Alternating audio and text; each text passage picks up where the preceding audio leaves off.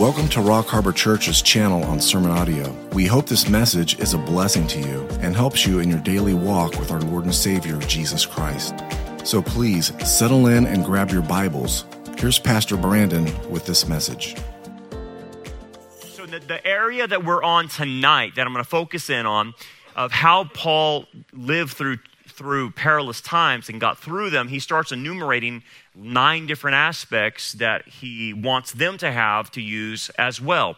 And so we talked about his doctrine, which is theology. We talked about manner of life, right? Last week about, we talked about, being doers of the word and that how our faith correlates to what our good work should be doing. And now we're going to move into purpose tonight. And purpose, this definitely is not like Rick Warren's purpose-driven life that Paul would be discussing. Rick kind of took a self-motivation type of tactic on purpose-driven life and ran with it without a good biblical foundation, and people gravitated to that, and obviously there were problems in that, and it caused a lot of people to get derailed a little bit on their Christian life because although sometimes Rick would say things that were correct, like this is not about you, but then the rest of the book would be about you. So he would say things that are correct but then contradict what he just said. So anyway, what are we dealing with when we're dealing with purpose, okay? So when we're dealing with trials, he's saying the other aspect you have to have is a purpose in the midst of the trial, okay? And then faith, long-suffering, love, perseverance, all these other things. So what we're talking about is prothesis in the Greek. And the basis of the understanding of purpose is resolve, okay? I have a resolve in me. Now, a resolve comes from the fact that you have made a decision to do something, okay? The question then becomes, what decision did you make? And obviously within the context, this is not like, well, I make a decision to buy a car, or I'm going to make a decision, to whatever, buy a house. That's not what this is talking about. It's talking about a decision to accomplish the Lord's will in your life and His purposes for your life. So again, don't get this confused with Rick Warren's purpose-driven life, but that's where this is going. So Paul is saying, look, I have a resolve that got me through perilous times. And the resolve was based on a decision I made that was based on my calling and based on what the Lord wanted me to do for my life, is what he's referring to. So the idea then is I have a iron will to carry out my personal calling that the Lord has given me. Okay, I have an iron will towards that nothing will stop me. Nothing will discourage me.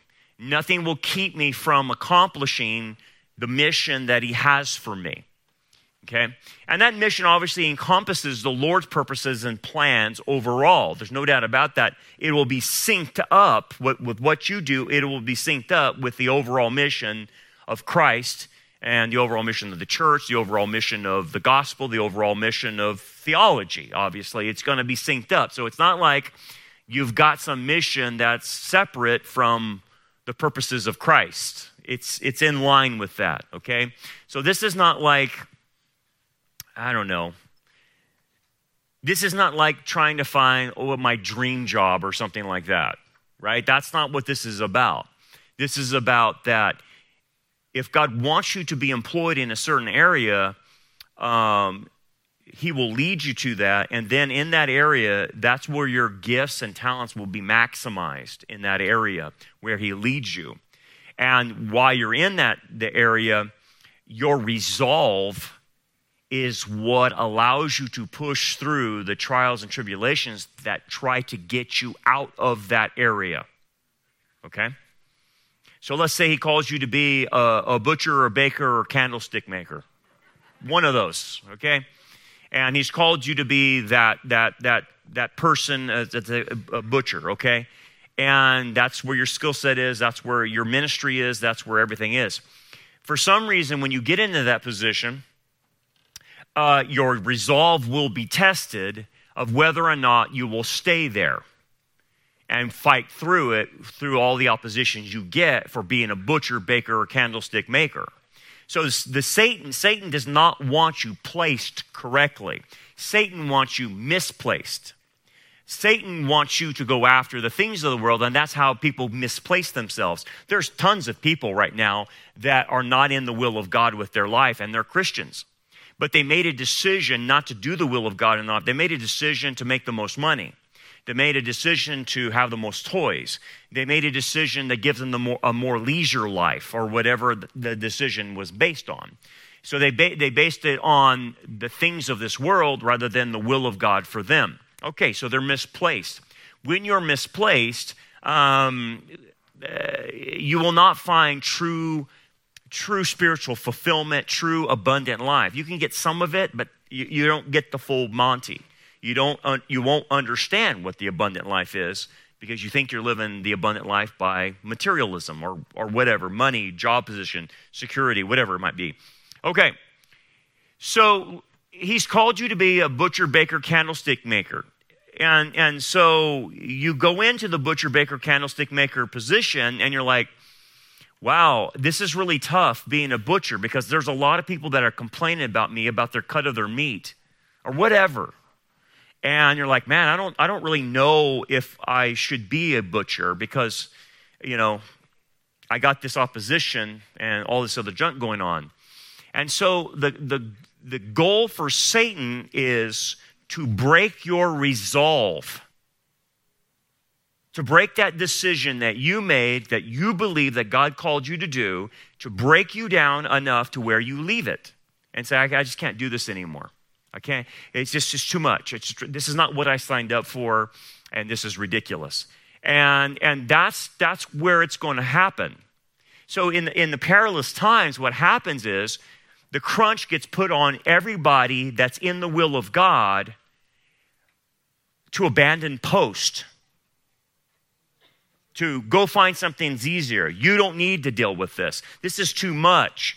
The job has changed when you first began, and it's not the same. It's different now, and now it has all the this, and so you need to consider maybe retirement, or you need to consider another kind of job that's a little bit easier and less stressful and all that stuff on you. And you got that going on in your head all the time. But the only thing that's going to give you the direction you need is whether or not you believe that you're called to that position and you have enough resolve in you to stay in that position. That's it. So the resolve is what keeps you in the game. And if you have no resolve, that means you're going to be pushed around by society. You're going to be bullied by Satan. You're going to be pushed around into positions that you really don't want to be in. You're going to be pushed into employment that you don't really want to be in. But yes, will it be a shortcut? Will it be easier? Of course it will. Maybe it'll make you even more money. But it's not fulfilling the call of God's call on your life. It won't fulfill it. You will miss it. Okay, so this calling is a big deal. Each person has an individual calling. We have a general calling of discipleship and the Great Commission and all that. Everyone knows that. But then you have an individual calling based on, what we said, your gifts, your talents, your experiences, your pain, your trauma, all that stuff packed into one. And then that's what you should be doing. That's your employment. That's where you spend your time at. In that position, you'll be surrounded by people, typically 5 people in your life. And typically, they've calculated that typically the 5 people you hang around with most have the most influence on your life. So you want to understand that where you're placed, and you'll be placed around the people in that environment. And the reason you're in that environment is because God wants you to be around those people for a reason. Whether it's you to influence them or they need to influence you. but you'll be around, typically, generally speaking, about 5 people that you will be very close to in your life. And you have to figure out what your purpose is around those 5 people, generally speaking. It might be more, it might be less. But you typically spend most of your time around these 5 people, okay? You have to figure out what you're there for. Are you there to influence them, or are they there to influence you? And maybe when you're younger, it's them influencing you, and maybe when you're older, it's you influencing them. Sometimes. You have to figure that out because you're there for a reason. Okay. Paul mentions that he knows his calling. He knows what he's about, and he had a very high calling. There's no doubt about it. It was according to Paul's ability. It was according to his skill set. It was according to his education. It was according to everything that went into the Apostle Paul. So, you can tell that Paul's a very educated man. There's no doubt about that. He was, a Pharisee, but he obviously knows Greek very well, and he's very knowledgeable in theology, unlike when you read Peter. If you read Peter in the Greek, Peter is very basic, and Peter is having an amanuensis to write for him anyway. You can tell Peter's a fisherman, if that makes sense, just by the language in the text. You go to the Apostle Paul, and you're dealing with another hombre. You're dealing with a very sophisticated mind in the Apostle Paul, but you can see why. Because what he says, to me, whom I am less than the least of all the saints, he's very humble, this grace was given. What grace? That I should preach among the Gentiles the unsearchable riches of Christ. So that's Paul's calling. He was the apostle to the Gentiles. And in order to be an apostle to the Gentiles, you're going to have to be sophisticated in that sense, in the fact that I know the languages, I know Greek philosophy, I know my own theology, but I also know what they're talking about as well. Peter doesn't have that ability. He's just a fisherman. Paul is educated, and what helps Paul is he's a Roman citizen on top of it, which protects him in many ways among the Gentiles, whereas Peter is not a Roman citizen. So you can see how God is using Peter differently than he is Paul, based on what? Paul's background, Paul's education, Paul's Roman citizenship, his IQ. Okay, so this is where we get the concept of the 5 talents, the 2 talents, and the 1 talent, right? So Paul is a 5-talent type of guy.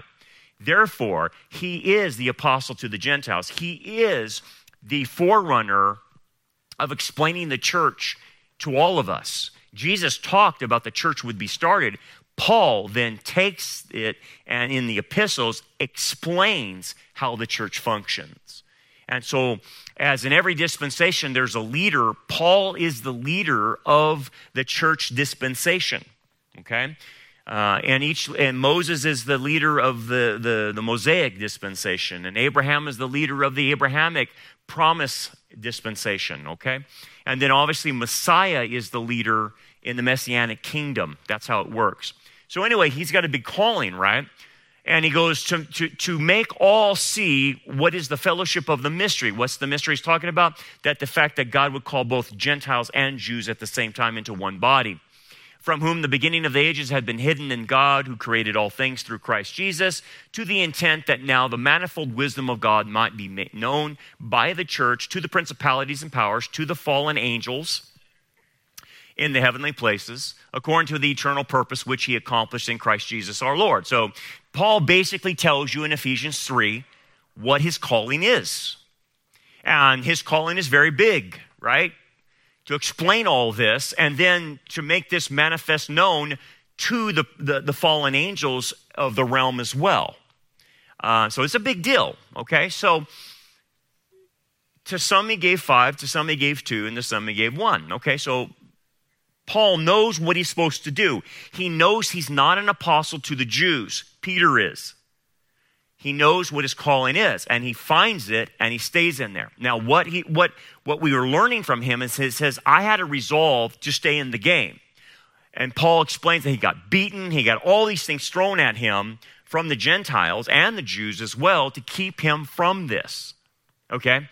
And Paul seems to be able to just, after taking a punch, get up and just keep doing what he's doing.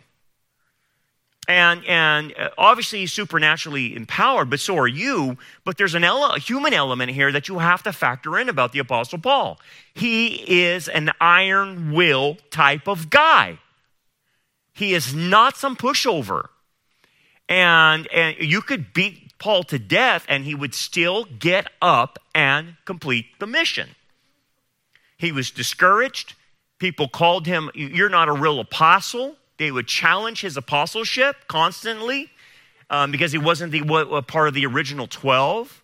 And he says, "Look, man, I saw the risen Lord. He commissioned me personally. I was with him for 2 years in Arabia. He commissioned me." But he always had this issue that people challenged his call. I don't know if it really ever went away.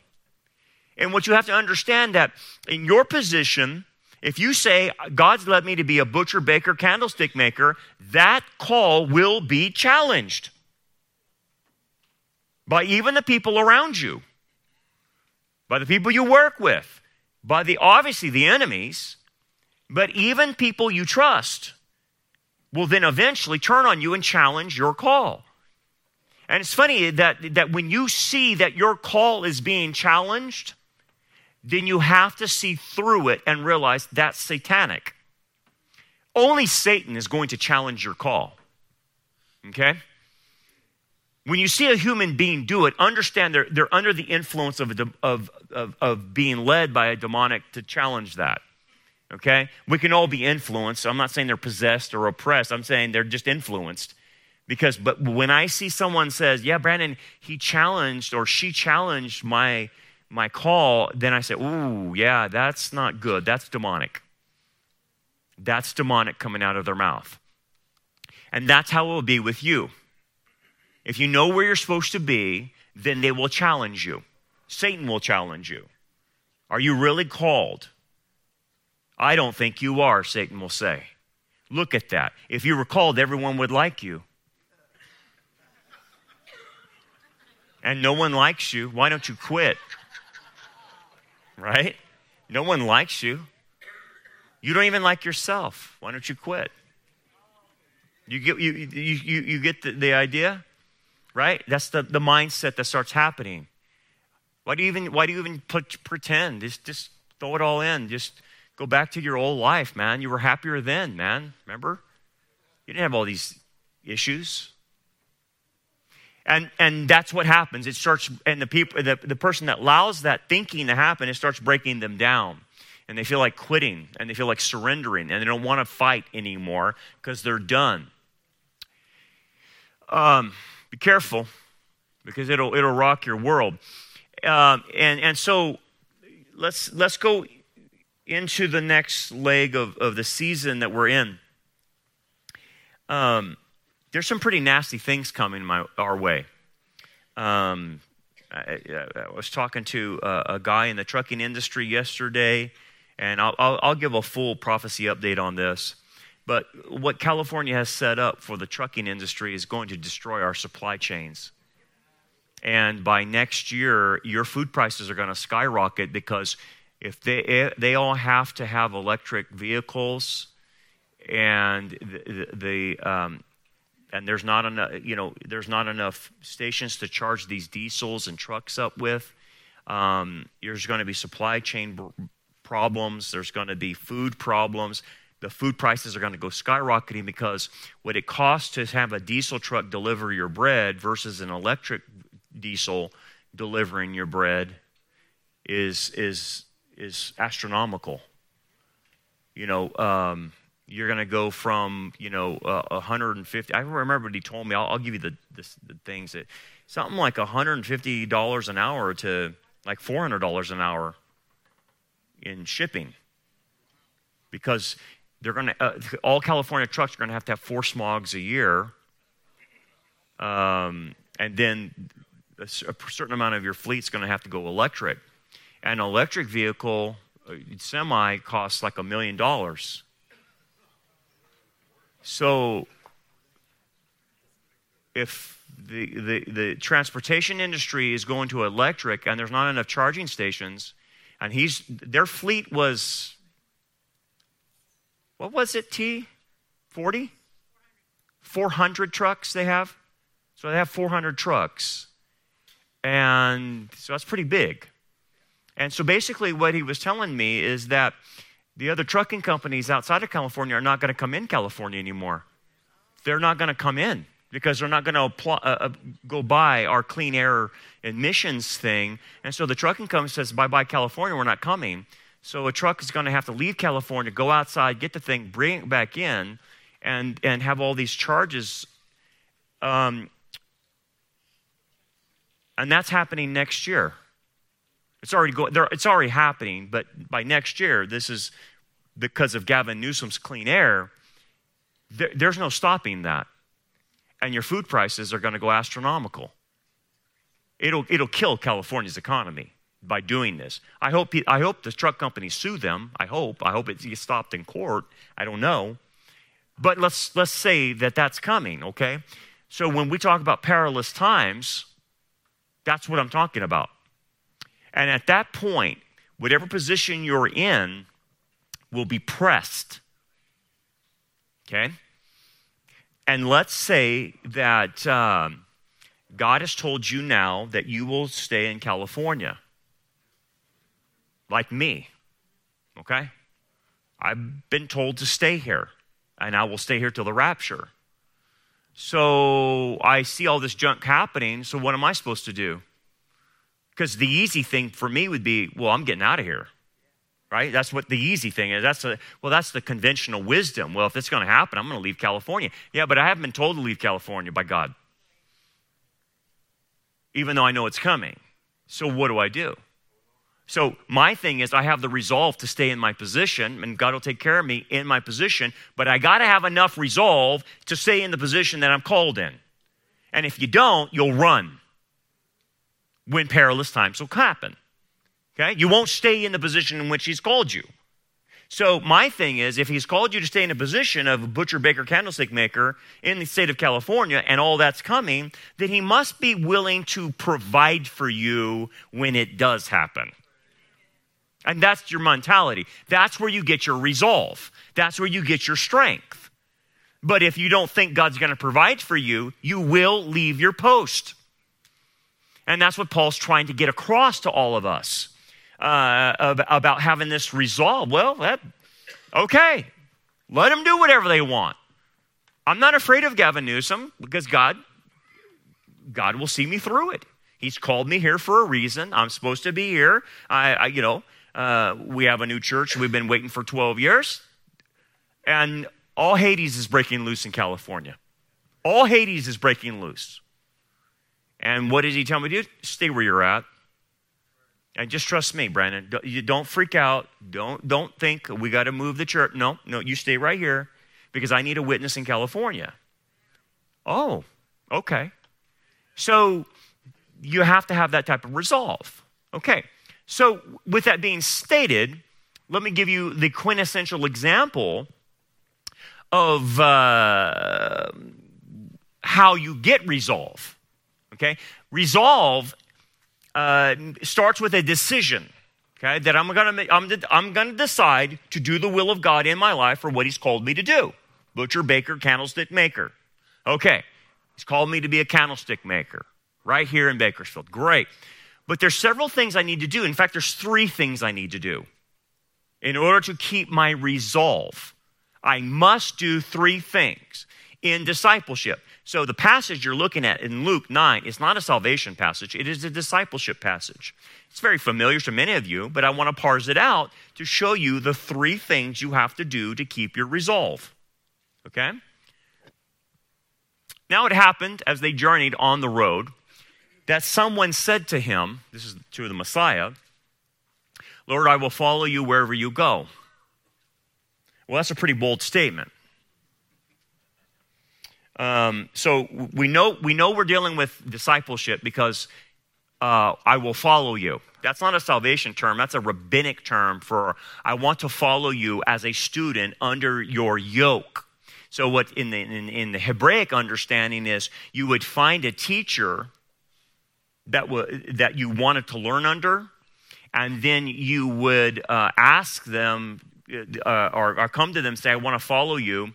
And you would put yourself under the yoke of that teacher. That's the idea of being yoked to the teacher, which Messiah says, my yoke is what? Heavy? Easy or light? Okay? Easy or light. And probably if he was speaking Hebrew, it would be the word light in Hebrew. My burden is light. And the idea is my discipleship is not burdensome to you. It's actually very light if you follow it. Okay, so this is very normal. But Jesus says this, and Jesus said to him, foxes have holes, and the birds of air have nests. But the Son of Man, Daniel chapter 7, as he approaches the Ancient of Days, so Daniel chapter 7, you got to work within that framework, has nowhere to lay his head. Now you have to unpack this. He says Son of Man. That's instantaneously Daniel chapter 7, where the Son of Man is seen approaching the Ancient of Days in heaven, and all authority is given to the Son of Man to rule and reign in the Messianic kingdom. Okay, so Son of Man is a Messianic term. Okay, Son of Man does refer to Messiah's humanity, but it also, if you see him, how does a human being also receive the authority from God if he's just a human? Well, he's not. He's the God-man in order to receive authority from the Father to rule and reign the universe, basically. So the Son of Man has the connotations of not only a man, but he's also God as well. This is why Jesus said to the Pharisees at the trial, and you will see the Son of Man coming on the clouds of glory, because the Son of Man has the glory clouds associated to him because he is Yahweh as well. He's the second person of Yahweh, right? One God, three persons. Okay, so in the guy's mind, Jesus is saying, look, you remember the text that says the Son of Man approached the Ancient of Days? And the fact that all authority and honor was given to this individual. I'm he, okay? I'm the one. I'm Yahweh. Okay, that's what he's saying. But yet, as you see me in Daniel, my home is heaven. I come from there. I don't originate from your world. I originate from heaven. I come down from heaven is the concept, okay? And yet, I live on your planet, and I have no place to lay my head. So what is he trying to say to the guy? I'm the king of the universe, and the king of the universe has no place to lay his head on your earth. What does this have to do with resolve? What does this have to do with him saying, I want to follow you? What is this about? So what is omniscience? Yeah, Messiah is on a mission. There's no doubt about it. But what is he saying about the mission in the text?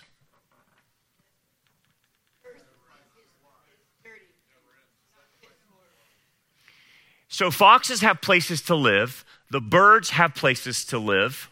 But I don't have a place to live on this earth. So they have, even the animals that I created have little homes for themselves that provide security, that provide comfort, that provide protection. But I don't have that.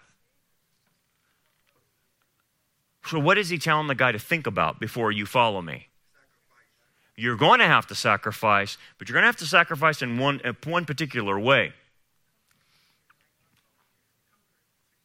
I am not promising you comfort. I don't even have a place to sleep.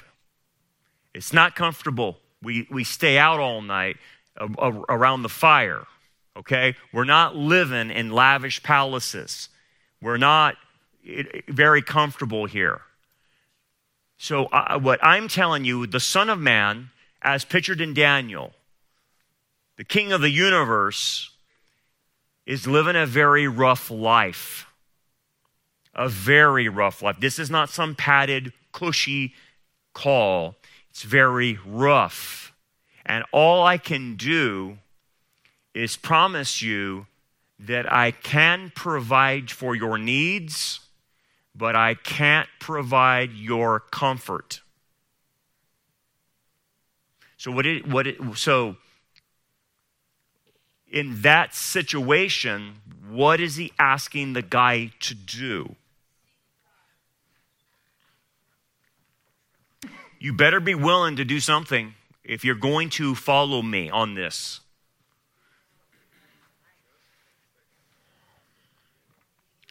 I mean, use the idea of home. Okay, you can't go back home. You can't lay in your cushy bed that reclines while you watch TV. Okay? You can't. There is no electric blanket in the winter. Yeah, I know. It's no electric blanket. Right? We have to eat the food that's given to us. We're on the road all the time. It's hard. We have to get our food from the good graces of people giving us the food. But rest assured, we get our needs met.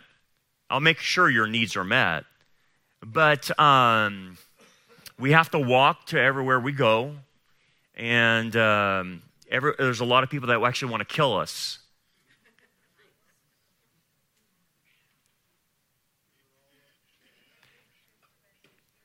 So he's turning the guy back that you need to rethink this. Okay?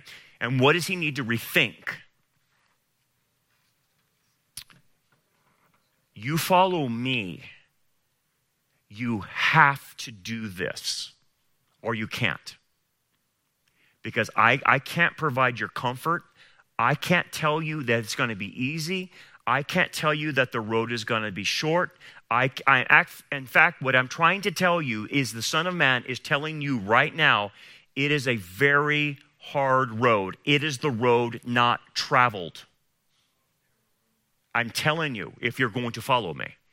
Now, he's not talking about belief. You can believe in him, but not follow him. Okay? Let's separate that out. This is for discipleship. This is not for salvation. If you really want to be a person like Paul that has resolved to stay in the foxhole and not run, you must first be willing to give up your comfort. Okay? Because what he's trying to tell the guy is, in discipleship, you must deny yourself if you're going to follow me. You must give up the idea that life is now going to be comfortable. In fact, life will now get harder for you if you decide to be discipled by me and take on my yoke. This is why so few Christians take on the yoke. They won't take it on. They get their fire insurance. There's no doubt about that. And they feel great about that. But when you ask them to step up in their life to a life of discomfort, they don't want to do it because it's too hard. I mean, for goodness sakes, here's what's going to happen. I'm going to tell you right now what's going to happen. You ready for the truth? Can you take it? Can you really take it? When we started out at Stockdale High School, in the rat hole that was, okay, it was a nightmare being at Stockdale. We had people that came and visited and said, Brandon, when you get your own place, then I'll come back and attend your church because this is too hard of an environment for me. These chairs are too hard. There's roaches crawling up my legs in the bathroom. And it smells because the guys at Stockdale didn't pick up the trash. The custodians didn't pick up the trash who were assigned to do it. In fact, we were paying them. They're washing their cars in the back. But anyway, that's a different story. And they said it was just, the environment's too hard because I get it, man. In the wintertime, they wouldn't turn on the heat and we'd be freezing to death. And then in the summertime, it would be like 110. Oh, yeah, we're on vacation. I'm sorry. Totally forgot about you guys being in there. And it was like 110. And people just said, it's too hard. Well, guess what? When we get back into the building, our new building, guess who's coming? All those people that told me, we will come and visit you and be a part of your church when you have a building. Oh, when it's comfortable, right? And they will. They will. But I can guarantee you they won't last long. Why? Because I will make them uncomfortable. Okay? I will make them uncomfortable. They will say, that's too heavy. That's too hot of preaching. I can't take that, Brandon. That's too much. He's different now. Something's changed about him. He is way different than when I knew him at Valley when he was a little 31-year-old pipsqueak and knew nothing. Oh, no, he's a fire-breathing dragon, that guy. You watch. It'll happen because they're going to come back because they only show up when it's easy, don't they? They don't show up when it's where we're tearing down, setting up. They don't remember those days because they weren't there because they don't take the yoke of discipleship. They weren't setting up chairs in a classroom like we were every Sunday morning. They weren't. They weren't there. So they come only when it's easy. Well, that kind of person is not a disciple because he's just saying the first thing you have to do if you're going to follow me is you have to be willing to take on a hard life to follow me. Your life will get harder. So what he's asking him, here's the key. You have to deny yourself, but before you even decide this, you better count the cost. I do not want, he's telling the guy, I don't want you following me. I'm giving you a heads up. I don't want you following me. And then all of a sudden you get on the ground and say, this is too hard for me. I'm out of here. I don't want that. Count the cost now before you jump in and make a huge mistake. Plenty of people jump into discipleship and it's too hot. They can't do it. It's like, that's too much. You're asking too much of me. It requires too much of a sacrifice. No, I can't do that, Brandon. And they back off. I'm real busy in my life and okay, whatever, man. But what's happening is the closer they get to Jesus, the harder their life gets and they can't take it. And they back off. Because you know why? They didn't count the cost. They didn't realize what he just said. You will make less money following me. I will provide your needs, but you're not going to be a millionaire. You can get that right out of your head.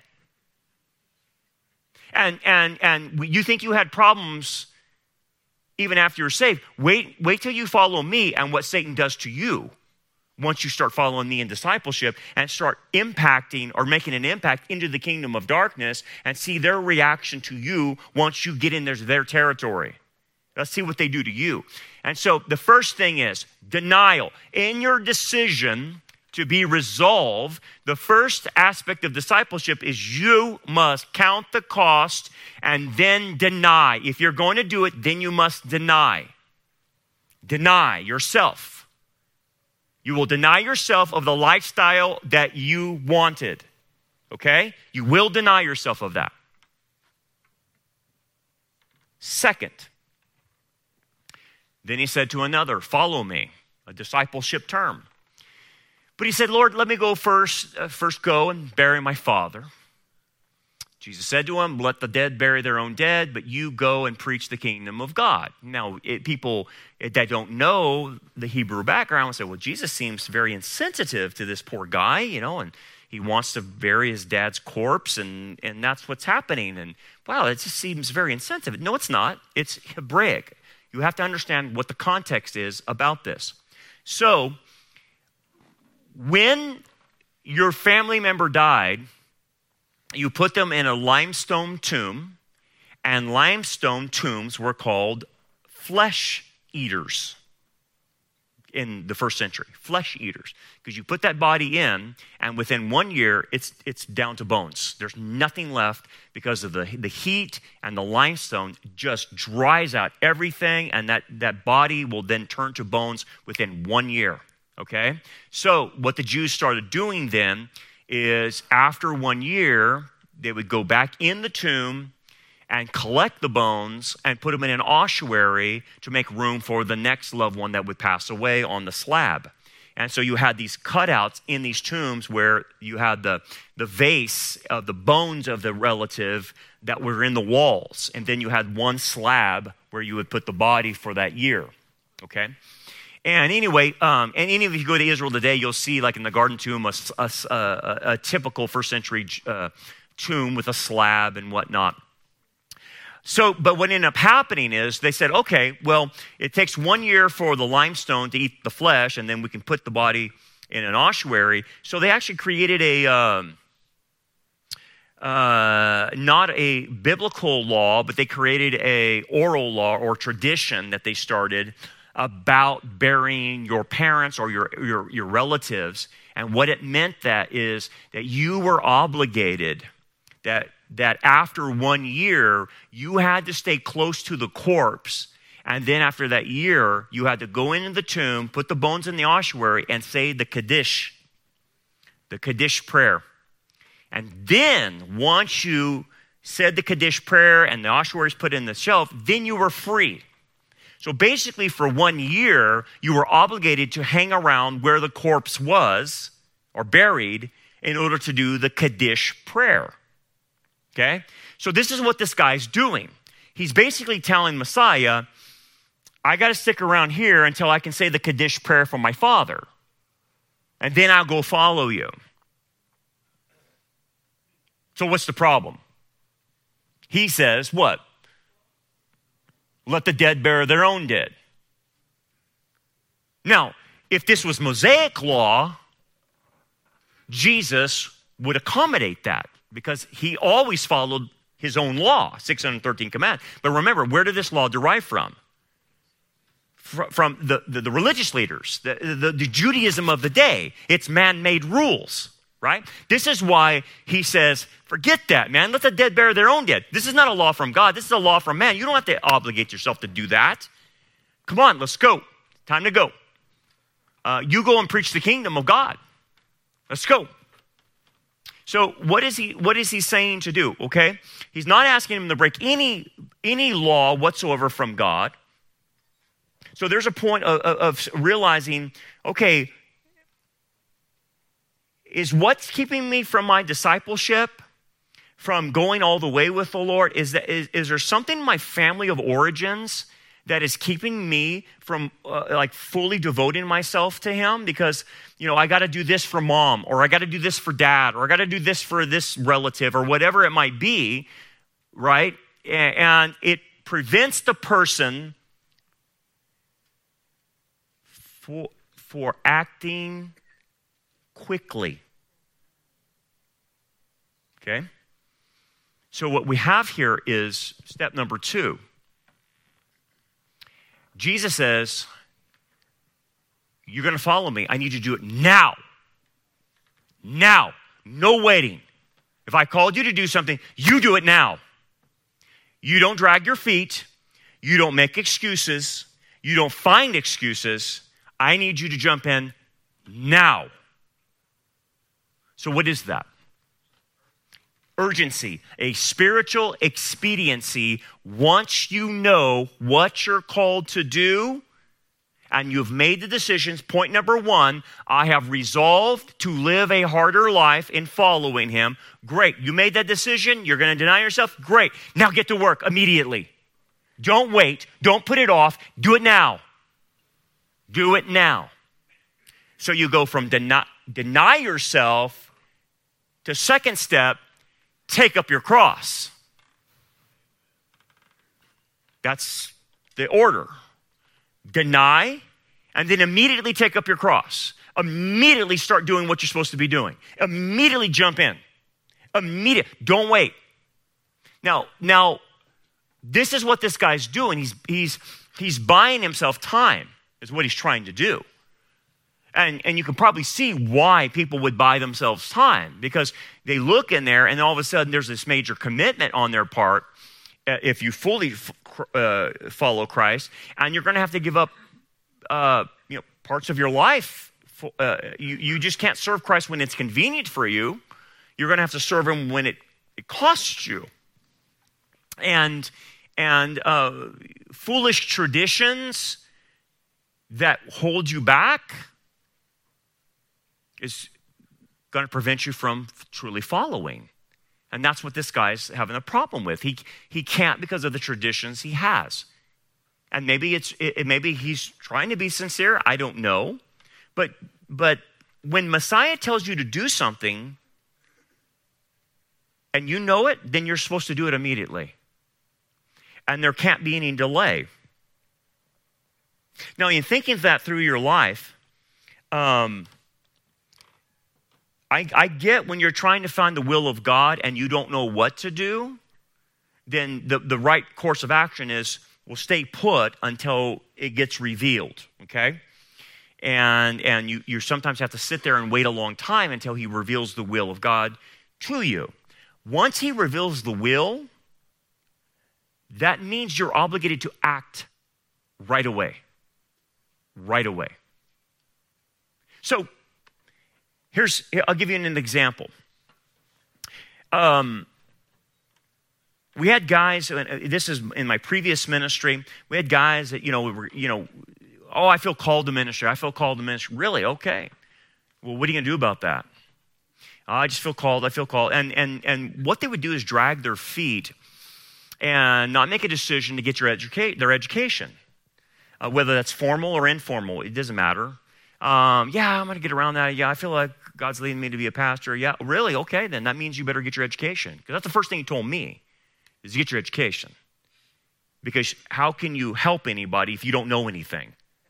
You can't just jump in the ministry and say, hey, I'm here, I'm a pastor, and I don't know what I'm talking about, but I'm here to be a pastor. That's ridiculous. You have to be trained, you have to be educated, formally or informally, either one, okay? So I'm not saying you have to go to seminary. I'm saying you have to have some type of training, okay? And what you would see is these guys would drag their feet, and they wouldn't get after it. They wouldn't do it. And so it just indicated to me that these guys are not serious about discipleship. They're not serious about going into the ministry, because if they were, they would be all over their education by now. They would try to get this done ASAP, get it done. And so there's a part that you have to realize that once you understand what you're supposed to be doing, then get on it right away, immediately, okay? So that's the second thing. Deny. Take up your cross immediately. And there's the last one. And another also said, Lord, I will follow you. But let me first go and bid them farewell who are at my house. But Jesus said to him, no one, having put his hand to the plow and looking back, is fit for the kingdom of God. Now, the concept of fit for the kingdom of God, again, it's discipleship. It's not this is not, you can't be saved. He's saying you're not fit. You don't fit correctly to be rewarded in the kingdom if you're going to have this kind of attitude with me, is what he's saying. You're not fit to rule and reign. You're not fit to be rewarded, because that's the concept, okay? But what is this concept? He says, let me go home and say goodbye to everybody. Wow, that seems like Jesus is, again, being somewhat harsh on him. The guy just wants to say goodbye to his mom and dad and his family and friends, and just, what's wrong with that? What's wrong with it is Jesus knows what the intent is, and Jesus knows what the problem is with the guy. It's not just simply he wants to say goodbye. So how do we know what Jesus is aiming at, or what he knows about the guy? He says, no one who puts his hand to a plow. So it's the idea, you make a decision to follow me and get on that plow, right? And that means that in order to plow a straight row, you must look forward at a heading so that you don't veer off. But he's saying, but you keep looking behind you. And if you keep looking back, you're going to do this with your rows that you're plowing, right? You have to have a heading. You have to know where you're going, and that heading is a person. The author and finisher of your faith, according to the Hebrews, is at the finish line, and he's the heading. What did Peter have to look at as he walked on water? Messiah. He didn't look at him, he sank, right? So the concept of the plow is the same way. In order to have a straight heading, I've got to have my heading straight at me, and I can't keep looking back. I can't just do this and this and this all the time, because then I'll do this all over the place. What is that? So he wants to go say hello to or goodbye to his family. In order to do that, he would be pulling off the plow. He'd be pulling off the focus. If to him, going back home and saying hello is getting him off point. What's the problem with the guy? Yeah, he won't focus on Jesus. And the reason he doesn't focus on Jesus because Jesus is not his number one priority. And so he lacks love for Jesus. The Ephesus church in Revelation chapter 2, they have forsaken their first love. So they don't really love Jesus as the priority, as the guiding post of their life. The guy has divided loyalties with his family. That's why he wants to go say goodbye. That's why Jesus uses the illustration of the plow. If you have divided loyalties, they always pull you back. You're trying to focus on Jesus, and then mama wants you over here. And then daddy wants you over here. And then your adult son wants you over here. Your adult daughter wants you over here because they can't get their lives straightened out. And so you're trying to follow Jesus, but you can't because you have to follow them. And you're looking back at what this guy, this joker, that knucklehead is always doing. And that's divided loyalties. Because you're putting family members ahead of Jesus. And you can't do that. In order to plow straight, he's got to be the number one. Everybody else comes second. Even your own spouse comes second. I can tell you this. Plenty of marriages are ruined by the other spouse because the other spouse wants the position of Jesus. And the other spouse allows it. And that's when you forsake your first love. They say, well, we love Jesus. No, you don't. Not like you're supposed to. Because you put your spouse ahead and you only do what your spouse tells you to do. And if your spouse allows you to serve, then that's the only time you serve. Or whatever. Or look, man, I can tell you this. Your family, if you say, I'm sold out for Jesus, here's what's happening. Satan will attack your family to be a distraction for you. So that you can't accomplish what you need to accomplish. Because you're always being pulled by what the junk they're doing. Right? It will distract you. And you have to have a proper balance, a proper boundaries and limitations on how much you let them affect you. But you could tell if someone can't get their personal lives in order, it will affect their ministry. It will affect what you do if you can't get people in order. Now you think, well, what can I do? They're knuckleheads. Okay, then practice boundaries and limitations on them. That's it. That's all you have to do. But if you won't practice boundaries and limitations on them and you're just going to let them go haywire, hey, you're not going to plow straight because you're over here and you're over here. So what Jesus is saying, number one, you must deny yourself. Number two, take up your cross daily and do it now, every day, quickly. And what do you think the last one is? Follow me. That's it. Those are the three. That's what he said, didn't he? You must deny yourself, take up your cross, and follow me. Those are the three aspects in the three illustrations. Follow me. What does follow me mean? I'm the number one priority in your life. You must follow me rather than your family. Oh, gotcha. So why do you think he always mentions family for some reason? Why does he always say, I didn't come to bring peace. I came to bring a sword, father against his son, the mother against her daughter. Why even in this parable does he bring up the issue of family? What do you think the problem is? Family. Okay? It's pretty obvious. If he keeps repeating himself about family issues, he's telling you a common issue among people is their own family prevents their discipleship. That's the main problem, is their family. They can't be sold out to the Lord because their family is making too many demands on them. And we're not saying abandon your family. Jesus is not saying abandon your family. He's not saying that, but you've got to have it in the proper order. If your family prevents you from being discipled, you have a problem. If all you do is spend your whole time dealing with some knucklehead in your family, and you can't do anything else other than deal with the knucklehead, you've got a problem. You have divided loyalties. And you got to get that out of the way. You got to say, wait a second, this person is preventing me from even serving at the church. I can't even serve at the church because this person has so many issues. Okay, we got a problem there. So you can see then back to resolve. Okay, back to resolve. If you truly want to have an iron will like Paul, that no matter what they do, he just keeps getting up and just keeps going forward. He has the resolve because he does these three things. He denies himself. Did Paul live a comfortable life? Oh, no. That was horrible. I don't envy that kind of life at all. I wouldn't want it. That's horrible.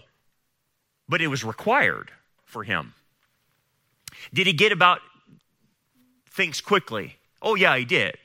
I mean, he did 3 mission journeys within a short amount of time, in a short period, in a vast expanse of Gentile territory, and he went after it. He didn't stop. In fact, he did a 4th mission that's not even recorded. And then he was beheaded at that, after the 4th mission, for goodness sake. This guy was a motor scooter. He didn't wait on anybody. You either get on board or we're gone. And he would just take off and do what he needed to do. Now, how about the last thing? Did he have any divided loyalties? No. No one was nagging him. You know what? You need to stay home and help me change these diapers before you go and serve at the church, because I can't do it as a woman, I don't know how to change diapers by myself. So you wait for me, and we're going to go. And you tell Brandon you can't serve because you got to change my diaper, or the kid's diaper. Not their diaper. But maybe that's true. Maybe that's true. They were wearing an adult diaper. You think I'm making stories up, don't you? You think I make this stuff up? No, I lived them. I saw them. It's crazy.